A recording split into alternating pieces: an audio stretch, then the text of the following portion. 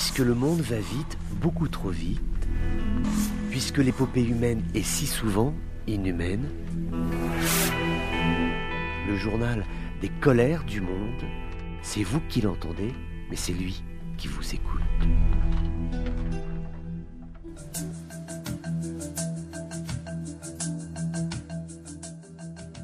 Bonjour à tous, bienvenue dans ces colères du monde. C'est préoccupant ce qui s'est passé ces dernières heures en Libye. Plusieurs véhicules armés avec à bord des combattants, eux aussi armés, ont roulé dans le quartier de Haït al-Andalus de Tripoli en scandant des mots hostiles à l'actuel Premier ministre du gouvernement d'unité nationale Abdul Hamid Dbeibah. Ce sont des hommes qui sont affiliés aux forces du général Osama Jouaili, c'est le commandant de la zone militaire ouest qui a récemment rejoint l'alliance de Bachaka, donc le premier ministre désigné de l'ouest libyen, avec une faction armée donc qui aujourd'hui est dirigée par Emad al-Tarabessi. Donc c'est un chef Zindani et qui n'a pas encore annoncé encore de quel côté il est. Tout cela est assez complexe, mais c'est tout à fait intéressant parce que ce sont des mouvements d'hommes armés qui ont lieu alors que l'on se demande toujours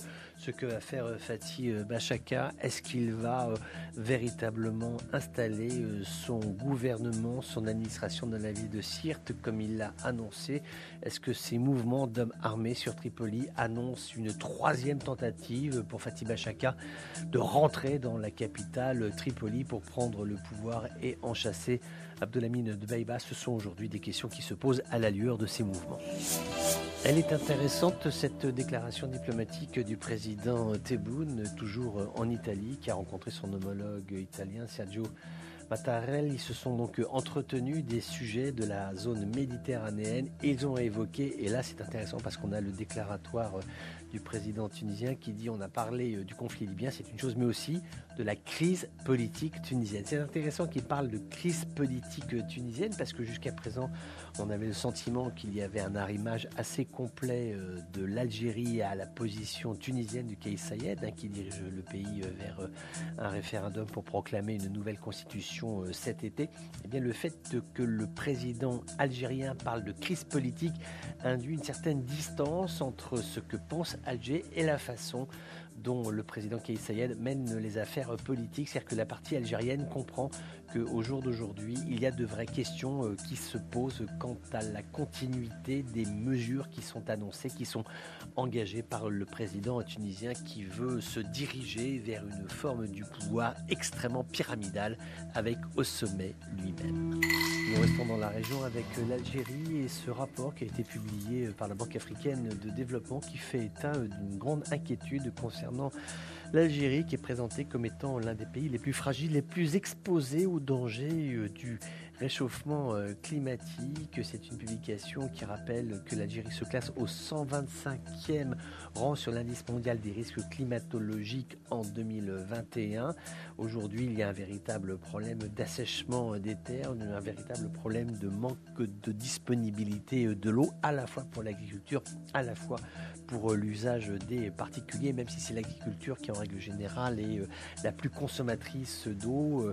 Le rapport de la Banque mondiale conseille aux autorités algériennes de s'émanciper rapidement de la dépendance des hydrocarbures et ainsi à la fois contribuer à réduire le risque climatologique qui est lié au pétrole, au gaz, donc au réchauffement de la terre, mais parallèlement à cela de travailler à la lutte contre la désertification en créant par exemple une ceinture forestière qui pourrait empêcher le sable de progresser, car le sable avance, le Sahara remonte vers la zone nord, il va aussi vers le sud, mais en tout cas pour la zone nord qui nous concerne, la zone algérienne, eh bien c'est là où il faudrait que Alger prenne des mesures, donc à la fois créer une ceinture verte pour faire stopper le désert et puis également construire des barrages pour retenir de l'eau et avoir aussi une approche plus économe de la ressource hydrique de telle façon à ce qu'il n'y ait plus de tension puisqu'on rentre dans l'été en Algérie et qu'il est à craindre qu'une fois encore il y ait de nombreuses coupures d'eau dans les domiciles.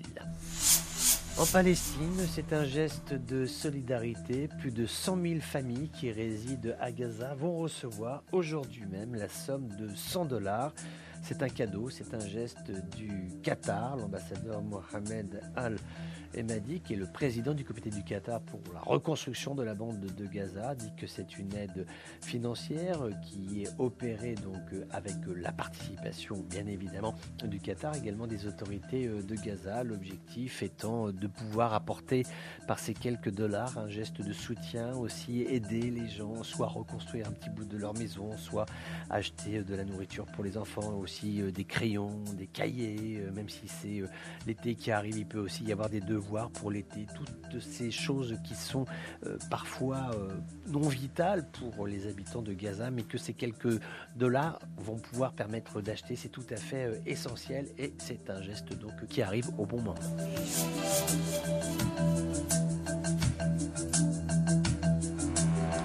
À chacun ses colères, à chacun ses colères. Colère, colère, colère, colère, colère. À chacun ses colères. Notre destination aujourd'hui, c'est l'Égypte, puisque le Congrès américain a décidé d'accepter la vente aux autorités du Caire de 23 hélicoptères de transport de combat. Ce sont des CH-47F, des Chinook, tout ceci pour un montant évalué à 2,6 milliards de dollars. Outre ces 23 appareils, ce montant inclut des moteurs qui seront installés sur d'autres appareils qui volent au sein de la flotte militaire irakienne. Également des systèmes de navigation inertielle. Ce sont des systèmes qui sont tout à fait opérants aujourd'hui en zone de combat, ainsi que des systèmes d'alerte de missiles, des mitrailleuses, des munitions, etc. C'est intéressant d'avoir ce soutien qui soit apporté aujourd'hui aux autorités du Caire, puisque l'Amérique veut être un partenaire important de l'Égypte, sachant qu'aujourd'hui, l'Égypte, qui a toujours eu d'excellentes relations avec un autre partenaire d'importance, qui est la Russie, eh bien, l'Égypte aujourd'hui est quelque peu hésitante. Est-ce qu'il faut tourner son regard vers l'Est, vers l'Ouest ou vers les deux? Mais si oui, avec quel équilibre? On sait que la Russie a été extrêmement présente durant la période Nasser en Égypte. Il y a eu jusqu'à 150 000 coopérants soviétiques à l'époque qui étaient présents en Égypte. Sans le soutien